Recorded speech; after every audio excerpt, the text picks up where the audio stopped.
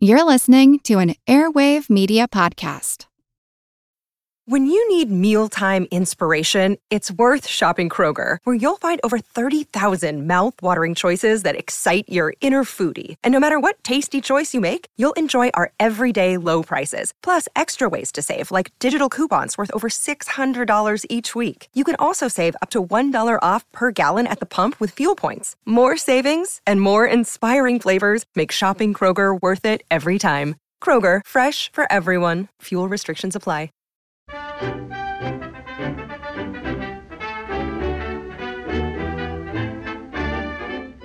Well, hello and welcome back to Attaboy Clarence. Birthdays are in the air, it seems.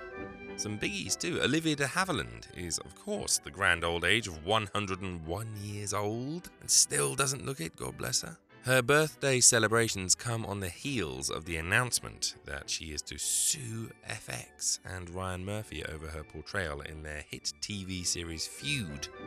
Apparently, she isn't very happy over the way she's been portrayed. She does not like the fact that she has been made to look like a gossip monger. Plus, they didn't even approach her to ask permission to feature her as a character, which is pretty scandalous, really. Good luck to you, Mr. Havilland, and if I were FX or Ryan Murphy, I'd be pretty worried. Mr. Havilland has a pretty fearsome reputation as a winner of big-name lawsuits. She took down Warner Brothers once and changed the entertainment industry forever. Other July birthdays of big golden age names include George Sanders, Charles Lawton, Ginger Rogers, Barbara Stanwyck, James Whale, Peter Lorre, Clara Bow and William Powell, but of course, the biggest one is on the 17th, the birthday of James Francis Cagney. I always raise a drink to Mr. Cagney on the 17th because it is, of course, my birthday as well, so that'll be one hell of a shindig. I know you're all probably racking your brains right now to try and think of a suitably expensive present to buy for me. Well, let me just set your mind at rest. Instead of a set of Cartier cufflinks or that first edition of The Wind in the Willows, why don't you just skip on over to the iTunes store and leave a review? Doesn't cost anything, worth an absolute fortune, job done. My thanks to you.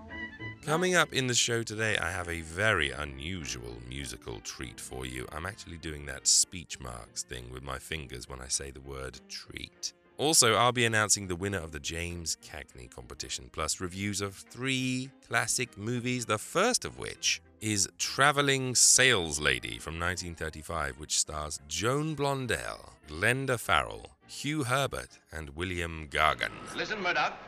This morning, there wasn't a drop of Twitchell's toothpaste in my bathroom. Not a speck, not an iota. Yes, Mr. Twitchell?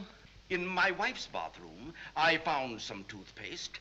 And what brand do you think it was? I don't know, Mr. Twitchell. It was Schmidt's Clean White. A cheap, inferior product manufactured by an unscrupulous rival. Sorry, Mr. Twitchell. Send 100 cartons of Twitchell's to my house right away. Yes, Mr. Twitchell, at once. The story here is of the Twitchell's Toothpaste Company, which is steadily losing its market share to the Schmidt's Toothpaste Company. Twitchell's daughter, Angela, played by Joan Blondell, is convinced that she can rescue her father's millions if he'll just give her a chance to get out on the road and sell. But her father is a bit of a sexist and says that women have no place in business. Do we have to go into all that again? Yes, we do. I want a job in your plant. What could you possibly do? Anything, I don't care. Filling toothpaste tubes, mixing the goo you make it out of, keeping books, selling things, anything. Very commendable of you, my dear, I'm sure. But you are a woman. In my many years of experience... Certainly I'm a woman. Isn't Secretary of Labor of the United States a woman? What's the matter with women? They know nothing about business. They're unstable, unreliable. I'm not, and I'll prove it. It just so happens that at his office, Angela bumps into an inventor named Elmer, who's come up with a wonderful new invention. Booze-flavored toothpaste. Here, try that. Don't be afraid of it, won't hurt you. Scotch. Good scotch, too. You haven't tasted anything yet. Now, try that.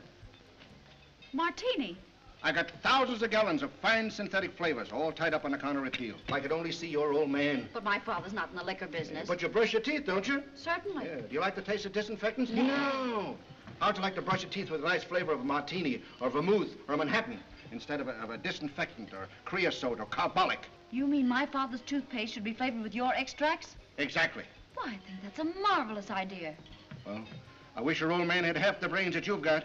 You've got something here, and I'll make my father think so if it's the last thing I do. Oh, fine, thanks. Seizing on the opportunity, Angela spirits Elmer over to Schmidt's Toothpaste and lands herself a job as their newest traveling sales lady. In just a few weeks, Schmidt's new booze-flavored toothpaste has become the biggest sensation in the land.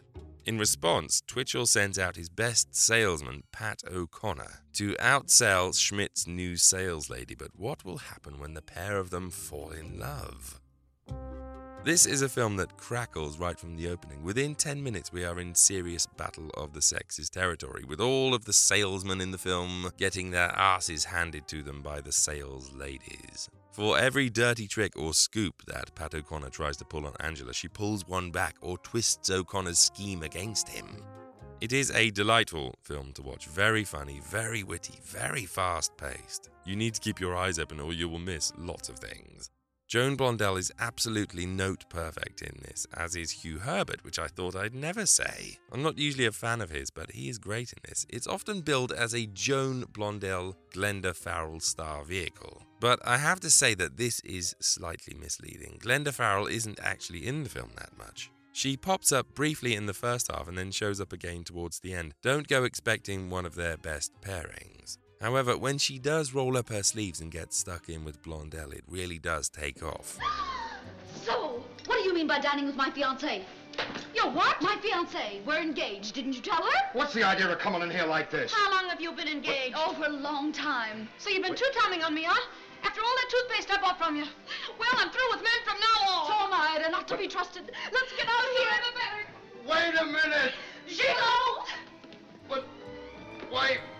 One of Warner's lost and lamented movies is Convention City, which tells the debauched tale of a rubber company whose staff convention turns into a sex fest. That film is lost, as I say, but Traveling Sales Lady is often compared to Convention City, albeit in lesser terms. Still, if this film gives us a flavour of what Convention City might be like, then I hope it turns up one day. As I say, very sparkling, very charming, very funny film that shows off the best of Joan Blondell. Do check it out. Well, seeing as how we're in 1935, why don't we listen to the most popular song from that year? This is Fred Astaire and Cheek to Cheek. Heaven, I'm in heaven, and my heart beats so that I can hardly speak.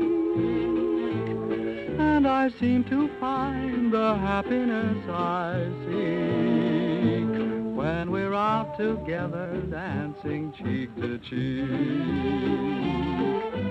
Heaven, I'm in heaven, and the cares that hung around me through the week seem to vanish like a gambler's lucky streak when we're out together dancing cheek to cheek.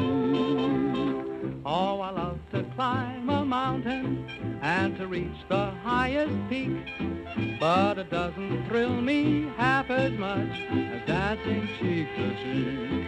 Oh, I love to go out fishing in the river or a creek, but I don't enjoy it half as much as dancing cheek to cheek. Dance with me, I want my arm about you. The charm about you will carry me through to heaven. I'm in heaven, and my heart beats so that I can hardly speak. And I seem to find the happiness I seek when we're out together dancing cheek to cheek.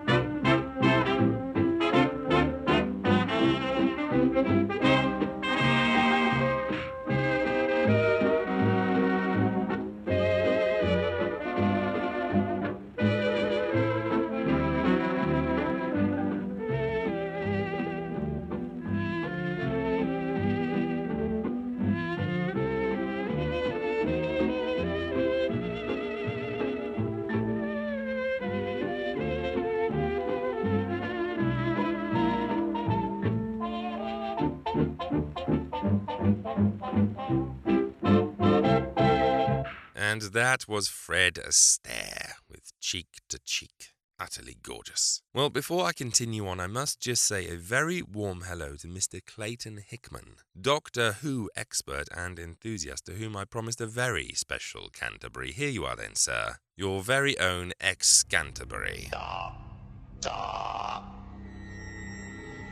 Impossible.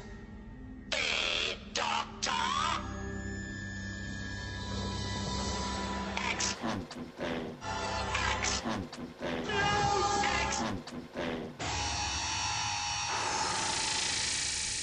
Big hello also to Mr. Matt Strevens, who is kind enough to drop me a line from time to time. Matt is one of the creative geniuses behind the upcoming new series of Doctor Who with its new team and, of course, its new Doctor. Very exciting times. Best of luck to you, Matt. Well, seeing as how we're on a Doctor Who theme all of a sudden, do let me tell you about another movie called Murder at the Windmill from 1949, starring Gary Marsh, Jack Livesey, Jimmy Edwards, and the Doctor himself, Mr. John Pertwee. If you'll permit me to say so, sir, a new slaying has just been reported. Well, Kennedy handled it. Mr. Kennedy is already on the Edgware Road slaying, sir. Oh, don't keep using that word slaying. You sound like a cheap American gangster book. If you'll permit me to say so, sir, the word slaying is not an American term. It comes from the Anglo-Saxon word spleen and the German word schlagen, meaning to strike. Now, the Oxford Dictionary tells us... Sergeant, where did it happen? The Windmill Theatre, sir. The Windmill Theatre? Oh, get the squad car and come with me. And see you behave yourself. Otherwise there'll be another slaying or slagen. Schlagen? So, during the performance of a variety show at the Windmill Theatre, one of the front row guests is shot. A detective inspector, played by Gary Marsh, and his long-suffering detective sergeant, played by John Pertwee, arrive to investigate. That is all there is in terms of plot, because what happens is that the detective inspector soon comes to realize that the victim was shot from the stage. Therefore, the only way that he can figure out just what happened is to have the cast and the performers reenact the entire variety show from the beginning, so that he can look for possible opportunities within the production from where the killer may have struck. So yes, you guessed it, we are treated to the sight of 70 minutes of a British stage variety show from 1949. Cue the dancers, the songs, the sketches, and a seriously god-awful comedy routine from Jimmy Edwards. I'm using the quotey fingers again. I was driving my small 8-horsepower car down Wimbledon High Street the other day when my brother, who was sitting beside me, suddenly turned to me and said, Edwards? Very formal in our family. You see, we use the surname. That happens to be my name.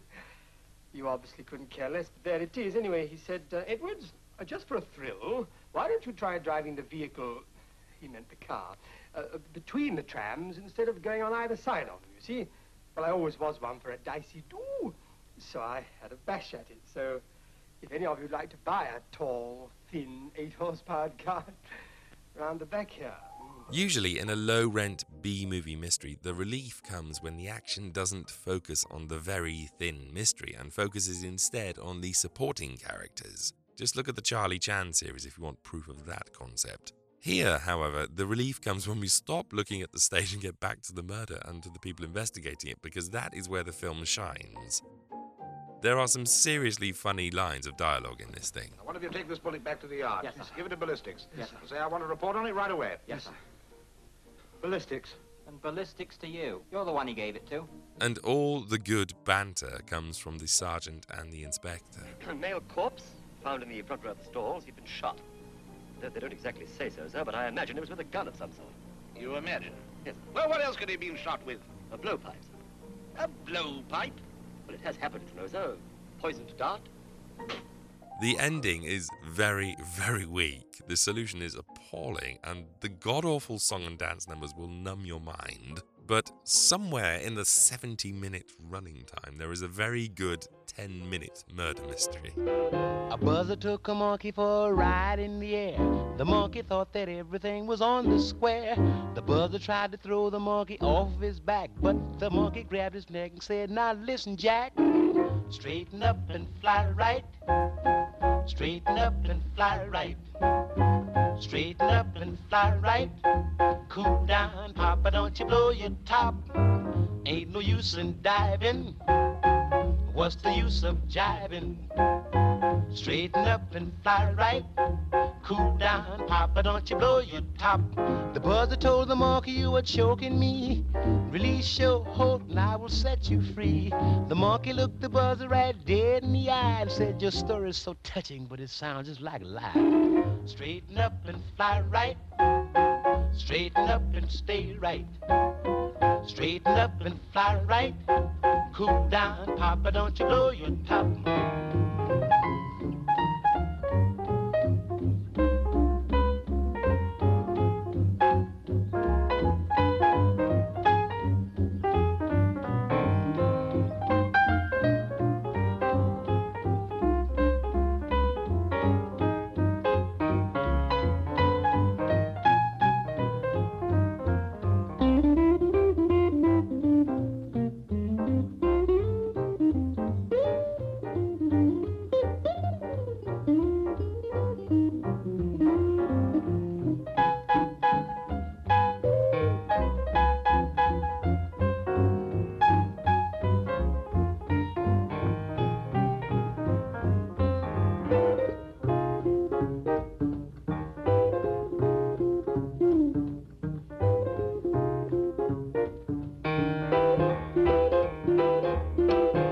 Straighten up and fly right. Straighten up and stay right. Straighten up and fly right. Cool down, Papa, don't you blow your top. Fly right. And that was Nat King Cole with Straighten Up and Fly Right. Wonderful. So earlier I played a Fred Astaire song for you. Coincidentally, I watched his very first movie appearance this week in the delightful Dancing Lady from 1933, starring Joan Crawford, Clark Gable, Fred Astaire, Franchot Tone, Robert Benchley, and the Three Stooges. It is quite a cast, isn't it? You like to dance, eh? Oh, I love it. Well, it's good you do. You may be a natural, you may be a flop. Yeah. You can't ever tell. Takes years and years of hard work. Oh, I'm not afraid of work. Takes guts and brains. Yeah, I know. And after you've given everything, maybe something will come of it, maybe nothing. Something's got to come of it. Well, I suppose if you feel you got it, you got it. Yeah. You like to dance? More than anything in the world. You want to work with me? Yes, Mr. Gensler. Shake. Yes, sir. Now beat it. Thank you. This is the story of Janie Barlow, played by Joan Crawford, a dancer who will do anything to make it in the big time, including taking her clothes off. She's discovered working in a strip show by wealthy playboy Todd Newton, played by Franchot Tone, who tries to win her heart by arranging a role for her in a Broadway musical being directed by the very grumpy Patch Gallagher, played by Clark Gable. Oh, it's you. I might have known wherever there's anything private, I'd find you around. I just sneaked up to get a little workout. What's the matter? The one at the party last night wasn't so good, huh? If you're so interested in our private affairs, why don't you come and see? I don't mix business with pleasure. Well, it'd be a pleasure to me if you'd mind your own business. Yeah, say, listen. It's my business to see that you gals keep your shapes, Duchess. Of course, we can see pretty early on what's going to happen. Patch and Janie strike up a fiery kind of friendship, which quickly turns to more. This doesn't impress Todd, though, who had his heart set on marrying Janie once she'd gotten this dancing out of her system. When it becomes clear that dancing and Patch mean more to Janie than Todd ever will, Todd uses his influence to have the show closed, but can a last-minute plan by Janie, Patch, and their stars, including Fred Astaire, save the show? What do you think? Do you feel like going through that opening number with Mr. Astaire? All right. Ready? Yes, Patch. Show Miss Barlow the routine on that opening number, will you? I'd love to. Good evening, Mr. All right, Chair. Barlow. Get him in the paper. Do you know the routine? I've seen it often enough. I'll try. Oh, that's fine. Oh, Harry, give us the pickup on that gang number, will you, please? Yeah. Thanks. I full-on wasn't expecting to enjoy this film as much as I did, and I assumed that because it was Fred Astaire's first role that his screen time would be rather limited. I was wrong on all counts. This is a very fast-paced, very dramatic little showpiece with everyone turning out some wonderful performances. Clark Gable is very gruff, very darkly sexy as always. Joan Crawford, who I've never really seen in a straight-up musical, really impressed me. Her dancing in particular is superb. She has a few numbers with Fred Astaire and she definitely keeps her end up. Fred Astaire plays himself in this. He was a very famous stage performer before he landed in movies, and he's hired by Patch Gallagher as the show's leading man. So this is a really nice bridge between his stage career and his movie career. They all refer to him as Mr. Astaire, and he gets some great routines. There's a climactic number where he and Joan Crawford dance on a flying carpet, which is very nicely done. The Three Stooges as well get a couple of nice sketches. All the face slapping and the eye poking is here, and thankfully they're not overused. Plot-wise, it plays strictly to formula. It will probably not surprise you in terms of resolution, but let's face it, when you watch a film from this period, you just want to be entertained. And with such a great cast, and with such a great dilemma on show, and with such glamorous surroundings, how could you be disappointed? Check out 1933's Dancing Lady. It is brilliant. Well, staying on the unofficial Fred Astaire theme of today, let's trip on over to the Screen Directors Playhouse for one of his radio appearances. This is an adaptation of one of his biggest hits outside of the Ginger Rogers movies, 1943's The Sky's the Limit, which sees Fred playing an ace pilot on leave who falls in love with a newspaper reporter. So relax back for a slice of good-natured romance and music with the one and only Mr. Fred Astaire in The Sky's the Limit.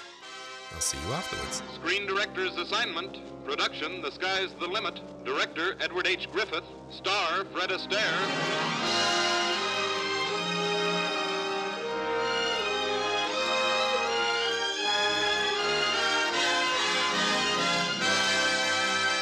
Screen Directors present a romantic incident with incidental music. For the first time on the air, The Sky's the Limit, starring Fred Astaire in his original role, and introducing the director of the film, Edward H. Griffith.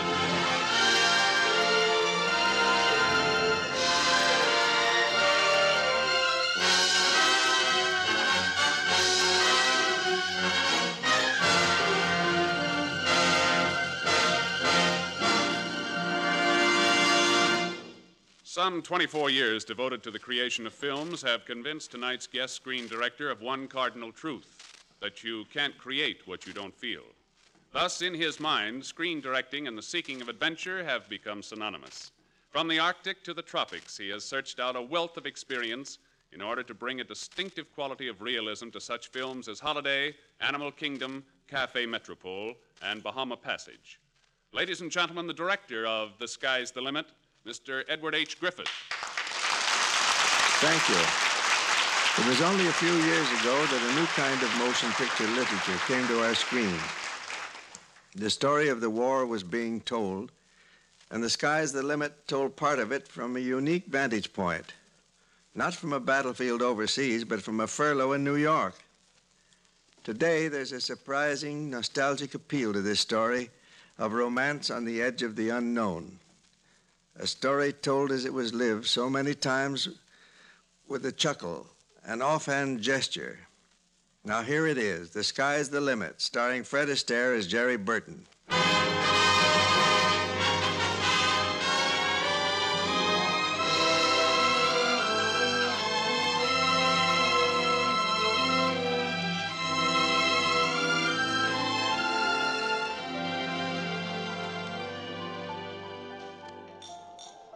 You gentlemen care for another drink? Bourbon and soda here. Reg, what about you? No, nothing, thanks, Jerry. Excited, huh? You said it. Last week I was a million miles away from Peggy, and now... Now you're gonna have a wife again. For a little while. She's gonna have a husband. It's a funny war. Yeah.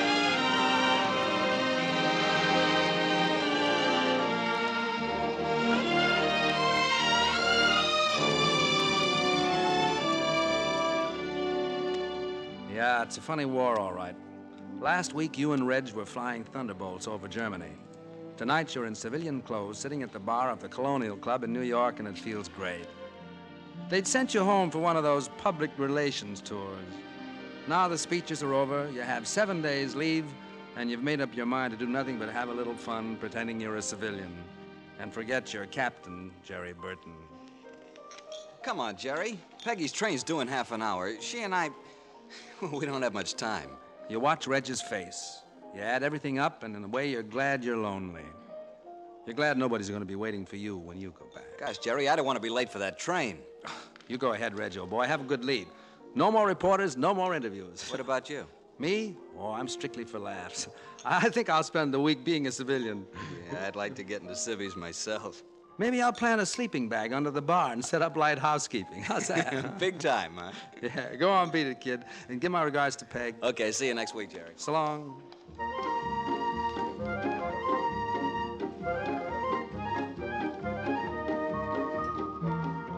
Reg walks out, and that neat gray business suit you've got on feels kind of strange. Then you look down the bar and you see a girl. She's the most beautiful girl you've ever seen.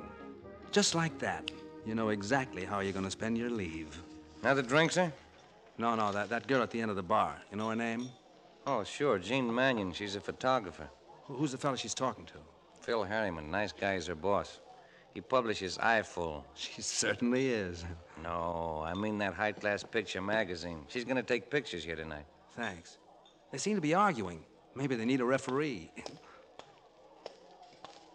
Jean, I love you, but please let me run my magazine my own way. The whole world is exploding, Phil. Why can't I go to Russia or China instead of photographing stupid nightclub celebrities? Oh, miss, would you be interested in taking my picture?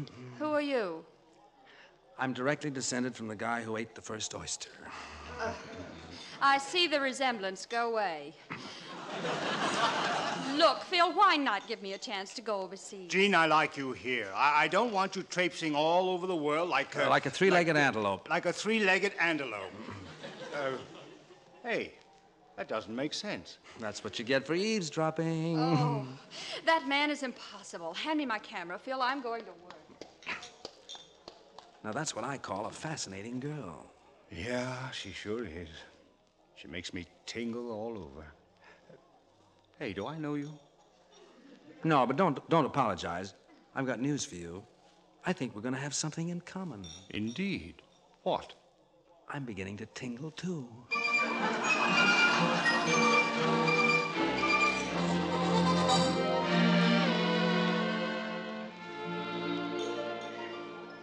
Hold it, please, Mrs. Kraft. Thank you. Hello there. Oh, it's you again. Exciting, isn't it? Just what do you want, Mr. Whatever your name is? Jerry Burton. Burton's the name. It's this way. There I was, minding my own business, easing my way through a bourbon and soda, when suddenly I looked up. I'm terribly busy, Mr. Burton. And there you were. There you stood, Jean, the most beautiful, the most enchanting, the most desirable, the most fascinating woman I'd ever seen in all my life. Pardon me, but your adjectives are showing. All I said to myself was, Jerry, you're in love. That's fine. Now, if you'll pardon me... You mean you're not going to dance with me? I most certainly am not. Stop dragging Don't me. make a scene. You dance divinely. You know, you interest me. Oh, I'm just a little thing my mother dreamed up. I mean purely in a psychological way. I was afraid of that. Well, if I never see you again, this will be my shining hour. Calm and happy and bright. In my dreams, your face will flower through the darkness of the night. Say, who are you anyway?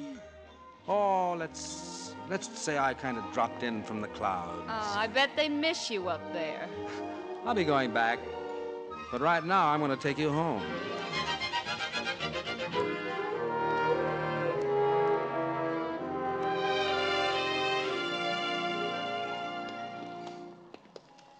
I still don't know why I'm letting you walk me home. Just one of those things. Why do owls stay up late? Who knows why? Hey, look. I found a penny. Here, put it in your shoe. For luck. Yeah, maybe you need it. I couldn't be luckier than I am right now, here with you. But you don't even know me. In my business, you get to know people fast. What is your business, anyway? Oh, just drifting around. You know something? There's a war going on. Did you ever think about just drifting into that? Yeah, I've thought about it. Just not interested? Not right now. Really? Don't you even have a job? Not at the moment. Well, I suggest you find one. Okay, maybe I'll get a job, honey, just for you. What are you doing tomorrow? Photographing a construction job. Oh, where? 56th and 3rd Avenue. Well, this is where I live. Oh, very nice. Oh, thanks for the penny. Money means nothing to me. Good night, Jerry. Good night, Jean. Wow. A girl like that at a time like this. Well, what do you know?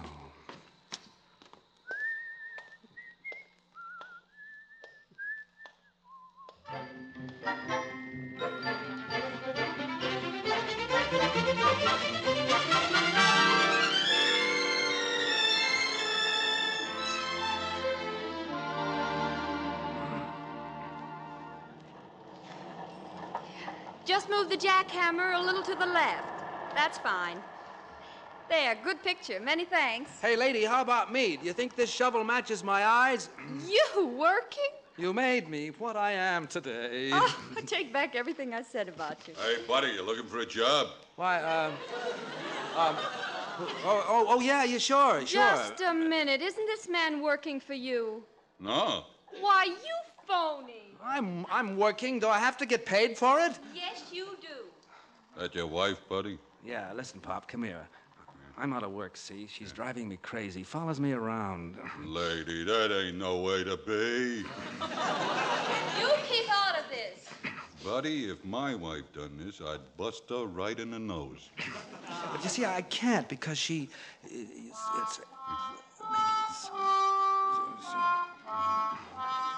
Oh. Yeah, that sometimes makes them kind of temporary screwball. Oh, so now I'm screwball. Lady, these things happen every day. Oh, of all the arrogant insults. Uh-oh, there she goes. Hey, Pop, here's your shovel. Jean! There's still nothing like a good bust in the nose. Well, Jean! Seriously, are you crazy? If I am, it's your fault. Oh, Jerry, why don't you come back to Earth? I will, someday. Why not today? Ever work for a publishing firm? Oh, there you go again. Work. Well, yeah, I've hacked around a few newspapers, yeah. Well, that's wonderful. Why? I want you to see the man I work for, Phil Harriman. I'll speak to him about a job. On one condition. What's that? Dine with me tonight. You promise you'll go to work? I promise.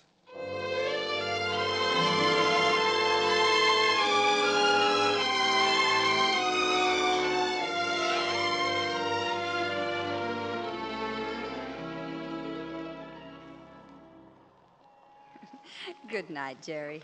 It's been a wonderful evening. Jean, do you mind if I ask you a question? No? How come you never married your boss? Why do Al stay up late? I don't know. Well, he's in love with you. Even I could see that last night. Oh, Phil's awfully nice, but not the right man, I guess. What's he like? The right man. Oh, Wordsworth put it pretty well. How? A creature not too bright or good for human nature's daily food, for transient sorrows, simple wiles, praise, blame, love, kisses, tears, and smiles. Jean, there's something you ought to know. I'm not... Oh, Jerry, look, don't tell me what you're not. Tell me what you are. A guy with you in his eyes. That's all. Oh, Jerry. Jean. I think I'd better go in. I wish you wouldn't. You won't forget about tomorrow. I won't forget. What's tomorrow? Well, you're going to ask Phil for a job. Oh, that. Yeah, sure. Good night, baby.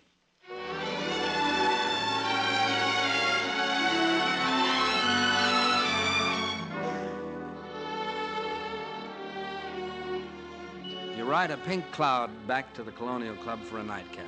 Just a quiet drink and a lot of thinking. More thinking than you ever dreamed you were capable of. Then all of a sudden, Reg pops in and the cloud explodes. That's right, Jerry. Now, leave's canceled. I figured you'd come back here sooner or later. How long have we got? We're flying back day after tomorrow. But why? What's the rush? They say there's a big fighter sweep on. We've lost a lot of planes. They want us back. Well, that's it. That does it. Hey, where are you going? For a little walk. I got a few things I want to think about.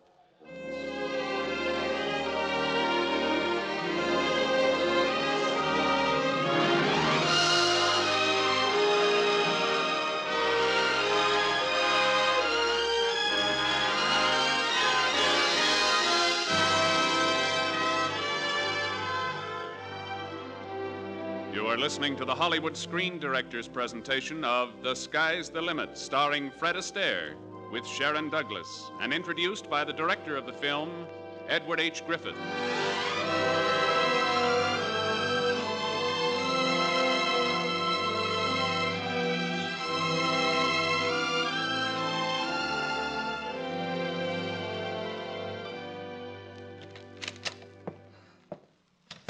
Jerry, you kept your word. You came to the office. Jean, I want to tell you something. Look, darling, don't get cold feet now. This is your big chance. I told Phil all about you. But, Jean, you don't understand. Oh, now you come with me.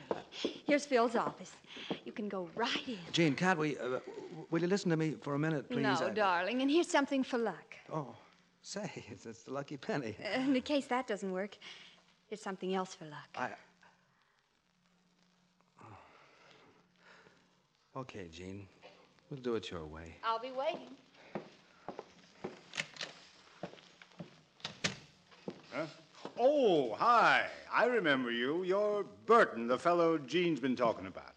Jerry's the name. I'm Phil, Jerry. Sit down. Thanks. Now, frankly, Jerry, are you serious about a job?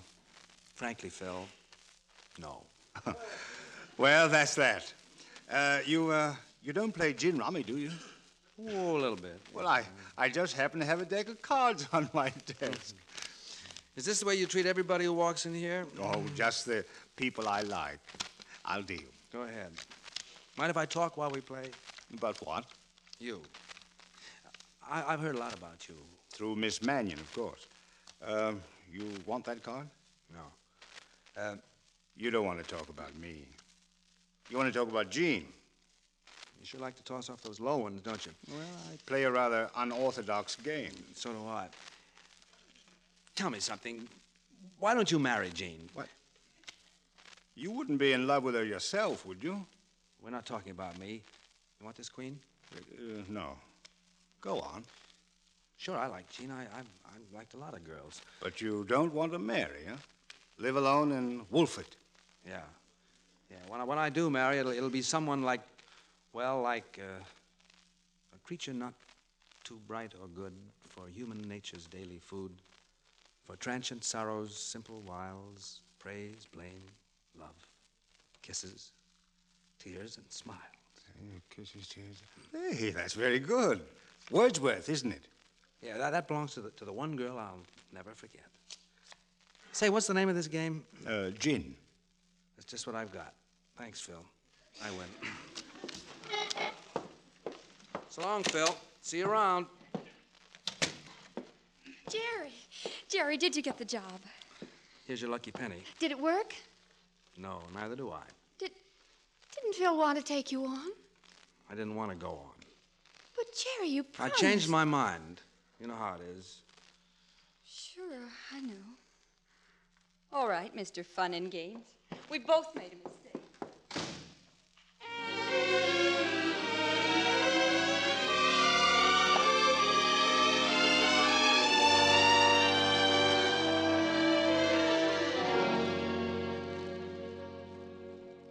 Want to throw me out of your office? No, Phil, I'm glad you came in. Jean, this Burton fellow, he was the big thing, wasn't he? Why don't you tell me what a sap I was? I'll tell you what a sap you can still be.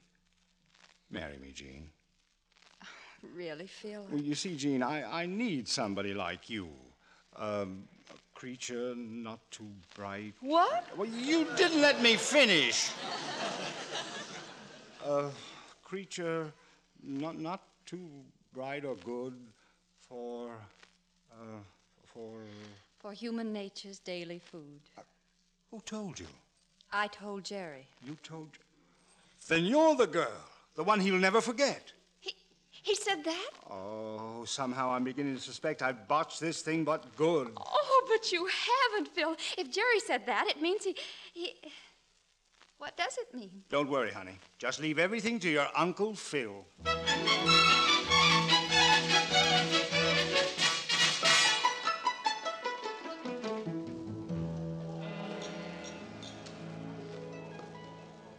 Another bourbon, straight. Coming up.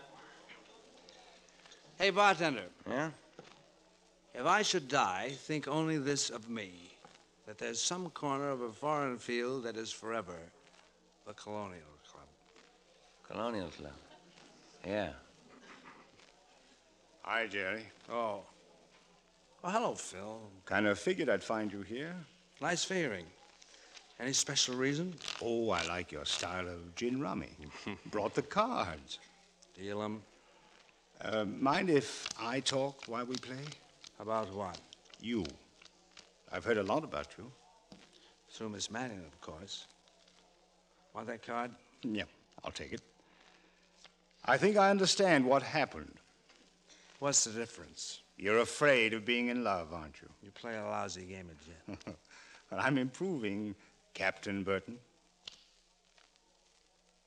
How'd you find out about me? Oh, heroes have a way of getting their pictures into the newspaper. I know, hero. That Yeah, stuff. yeah. Want that card? No. Does Jean know the truth? No. Do me a favor, Phil. What? Don't tell her. Well, suppose she loves you. Come on, play your cards. Look, I want to see her happy. So do I. Want to make a deal? What kind? You beat me once at this game. I don't think you can do it again. And if I don't? If you don't, I tell Jean the truth. You're on. Pull a card. Right. I'll try a knock with 2. That's not good enough. I've got 1.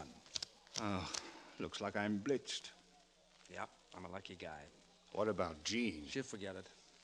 Will you? Look, I'm not really living. I'm just walking a tightrope between here and there, see? I want to walk it alone, nobody to break the fall. For a while, somebody almost got hurt. Now it's fixed and it's swell and... Is it? Oh, do me a favor, Phil. Marry her, will you? Can I give you a lift? No, I'm going to stick around a while. Thanks. Good luck. So long. Hey, bartender. Yeah? Leave the bottle on the bar and give me a fistful of change for the jukebox. Sure.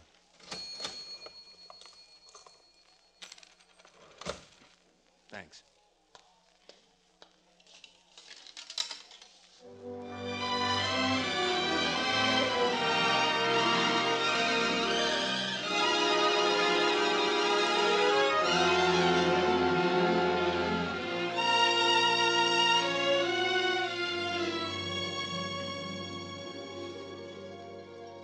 Hey, Mac, come on. We're going to close up.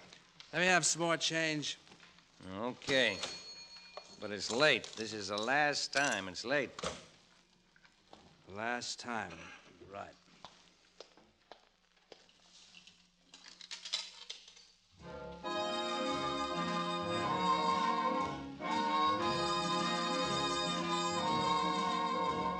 It's 2:45.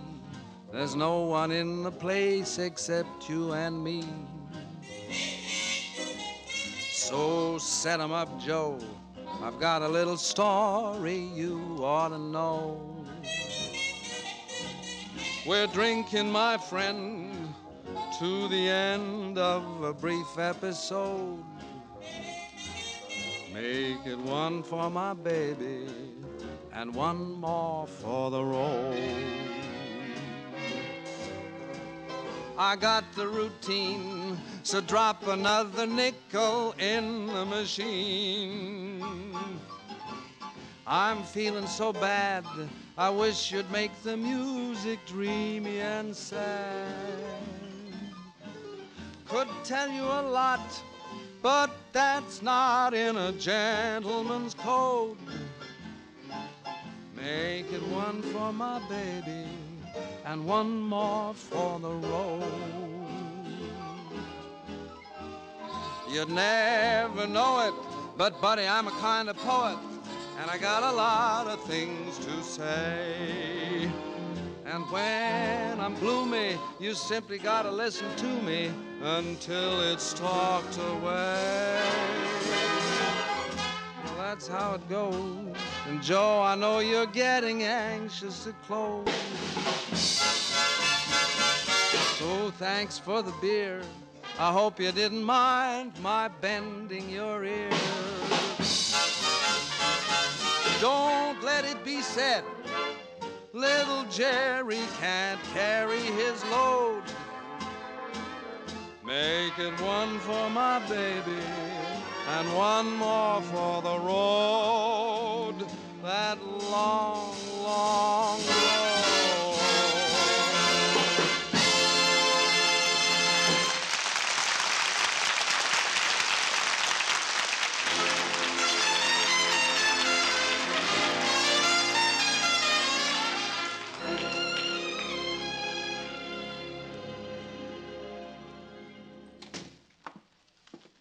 Did you want to see me, Phil? Yes. Jean, are you sure you don't want to marry me? Oh, Phil, please. Yeah. Well, in that case, I might as well be noble about this. I've got an assignment for you. Oh, a good one? You know those fighter pilots who were sent back home, the ones the papers made such a fuss over? I read about Well, they're going back overseas today, so grab your camera and get out to LaGuardia. Right. Is there anything else I should know? Yes. Your boss is a half-baked idiot. Now move fast. You haven't got much time.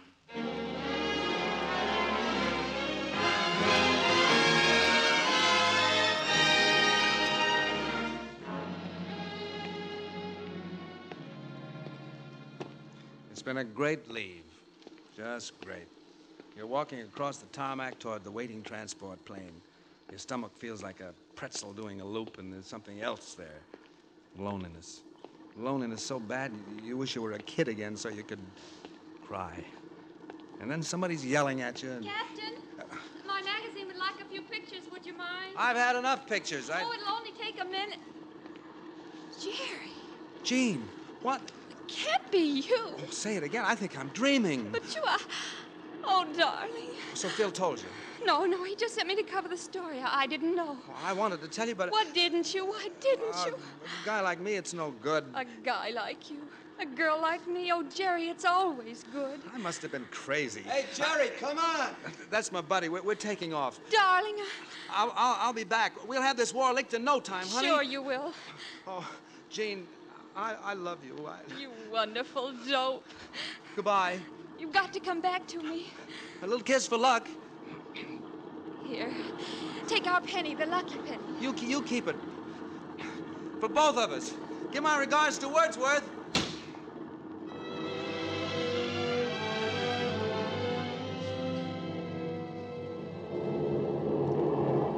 Suddenly you're airborne. As the plane wheels over the base, you see her down below, waving. And just like that, you know everything's gonna be all right. Everything's gonna be swell.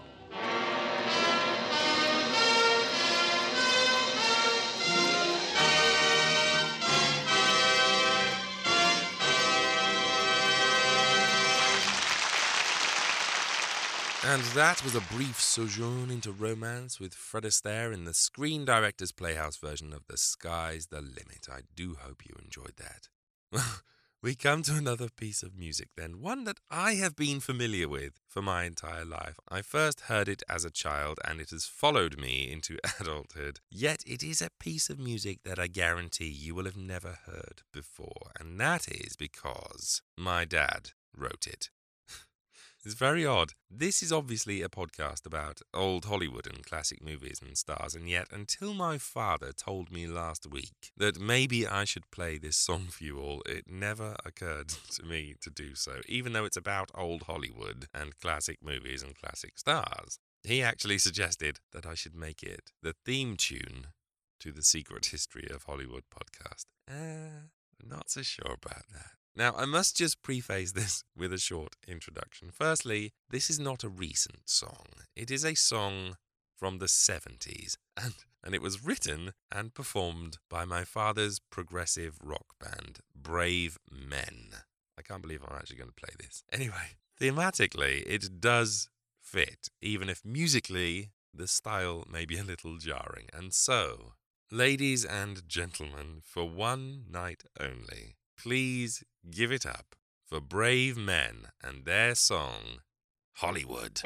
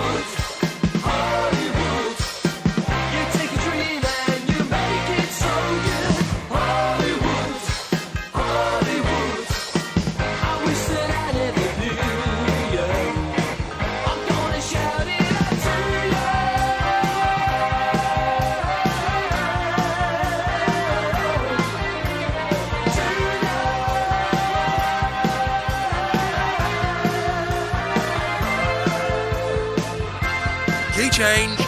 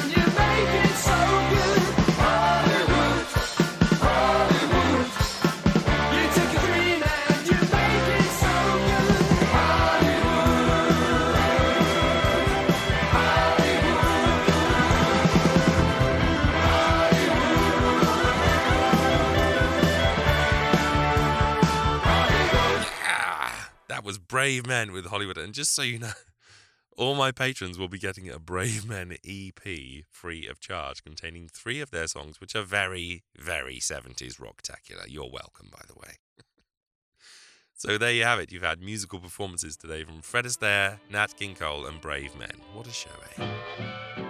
Right, let's find out who's won the James Cagney Cablegram, shall we? Tons of entries from you guys. Thank you so much if you entered. I very much enjoyed this competition. Usually it's a simple case of receiving a correct answer and putting it into the hat, but this time it was genuinely interesting to hear about your favourite Cagney movies. So from the entries I received, I really liked the following entries. This one from David Gallagher, who chose Angels with Dirty Faces as his favourite Cagney movie.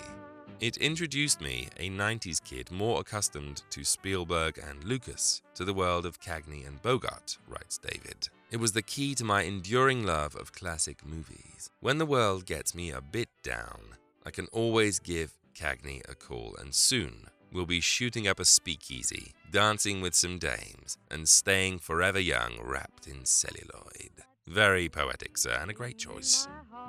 Quite a few people chose 1, 2, 3 as their favourite Cagney movie. Matt Schlee was among them, and he wrote, I've always been particularly partial to Billy Wilder. Who isn't? And I think that this film in particular really shows off Wilder's diverse world views, given his Eastern European upbringing, but his life in the States. I love that you have Cagney as a pure American capitalist and his ongoing charming conflict with a young socialist. But both characters are purely sympathetic and delightful. It wasn't the sort of dichotomy you'd see a lot in early Hollywood films where the American would generally be painted as the unequivocal hero of the movie. Very true, Matt, and a great pick. This answer came from the very beautiful Miss Alice Wernemund Bodner, who chose Yankee Doodle Dandy as her favourite and says that my favourite Cagney film is Yankee Doodle Dandy for a reason that may sound disrespectful, but I promise you is not. I've watched old movies all my life and was a dancer for 15 years. Yankee Doodle Dandy offers so much of what many reviewers call Cagney's unique dance style. When I was younger, I had no tact. Okay, I still don't. And I would watch his movies wrapped and call anyone I could over to join me to gaze in awe and wonder at what I called his stick-up-the-butt dance style. Again, I promise you this is meant only as a descriptor and not in any way negatively. I honestly don't think anyone else could duplicate his style. It was his and his alone. And that holds true for his dancing, his acting, and the honest way he chose to live his life. Again, very true. He really was a wonderful chap. Thank you, Alice. I got this one from Miss Nick Vickery, who answers, he created so many memorable scenes in great and, let's face it, not so good potboilers that he starred in. Okay, despite I Ain't So Tough in The Public Enemy, the dancing, and then the sizzling with Joan Blondell in Footlight Parade, the basketball scene with the Dead End Kids in Angels with Dirty Faces, and so many more, I'd have to go for the Roaring Twenties. I've watched it so many times, it's got everything in it. War, Prohibition, the Great Depression, humor, pathos, the 20s interiors. Cagney gets to kill Bogart and then has the longest, craziest death scene himself, dying to save another. What a guy. Nick, you're so right. I actually had to cut the Roaring Twenties from Bullets and Blood, even though it's my personal favourite Cagney movie, and it killed me. What a movie and what a guy. My winner, though, chose as her favourite James Cagney movie, Footlight Parade, and she gives her reason as follows. Not only is it a great collaboration with his one-time Broadway bestie Joan Blondell, for me, it is really the first indication of just how much Cagney has to offer Hollywood. His magnetic frenzy, so well used in his previous star turn in The Public Enemy, suits the character of a desperate show director perfectly. Footlight Parade pits Cagney against the best of the best. Tap dancing with Ruby Keeler, physical comedy with Guy Kibbe and Hugh Herbert, and spitfire dialogue with Joan Blondell, and he still comes out on top. It's more of a look at the real Cagney than his gangster roles, allowing him room to be a funny, hyperactive, demanding, but ultimately kind man. Above all else, though, it's what cements him as a triple threat in himself, as opposed to his later feature as George M. Cohan in Yankee Doodle Dandy. Overall, there's a quality of freedom to his raw-edged performance as Chester Kent in Footlight Parade that I, among others I hope, find truly hypnotizing. Miss Aisling Fulcher, I could not agree more, and your very considered opinion put me right into the movie as I was reading it. So you are the winner of the James Cagney Cablegram. Just drop me an email with your address details and I will get it sent out to you as quickly as possible.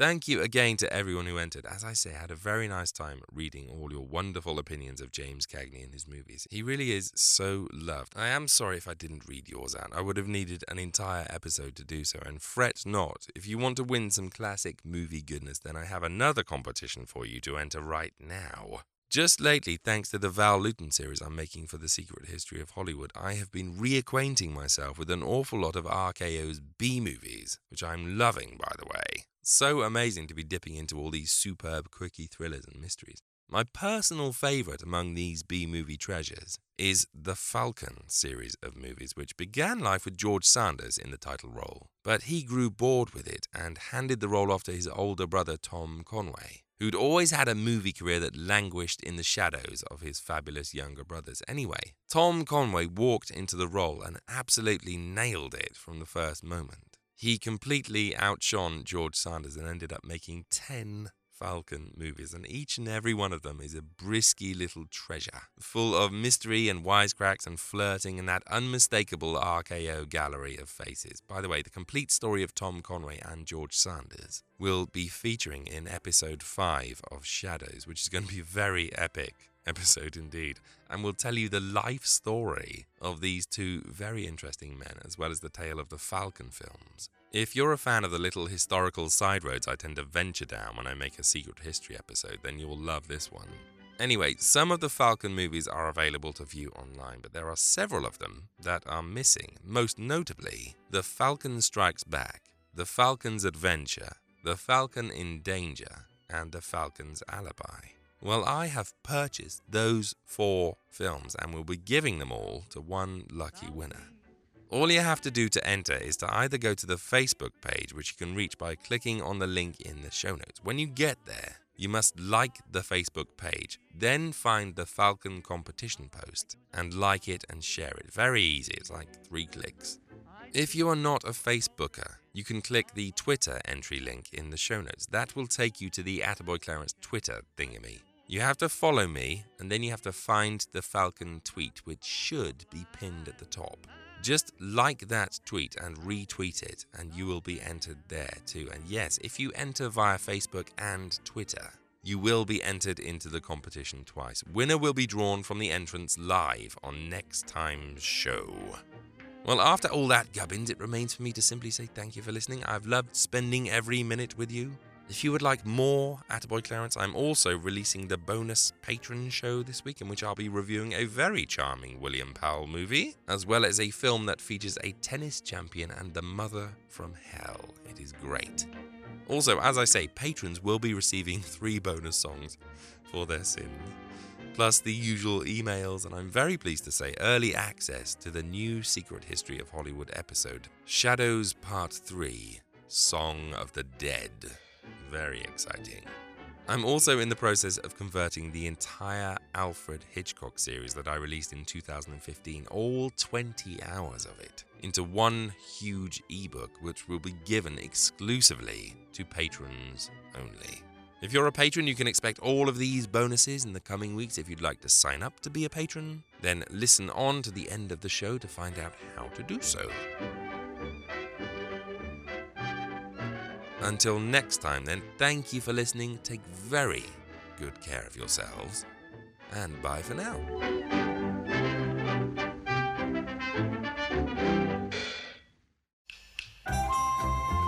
If you'd like to support this show, you can do so by going to www.attaboyclarence.com and clicking on the Patreon banner. Pledges start from as little as $1 a month. And in return, you'll receive exclusive emails, bonus episodes, previews, and ebooks. And every dollar pledged goes towards making these shows better and more frequent. Go to www.attaboyclarence.com or click the link in the show notes now to become a patron.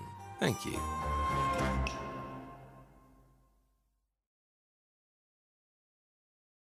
As a longtime foreign correspondent, I've worked in lots of places, but nowhere as important to the world as China. I'm Jane Perlez, former Beijing bureau chief for the New York Times. Join me on my new podcast, Face Off, U.S. versus China, where I'll take you behind the scenes in the tumultuous U.S.-China relationship. Find Face Off wherever you get your podcasts.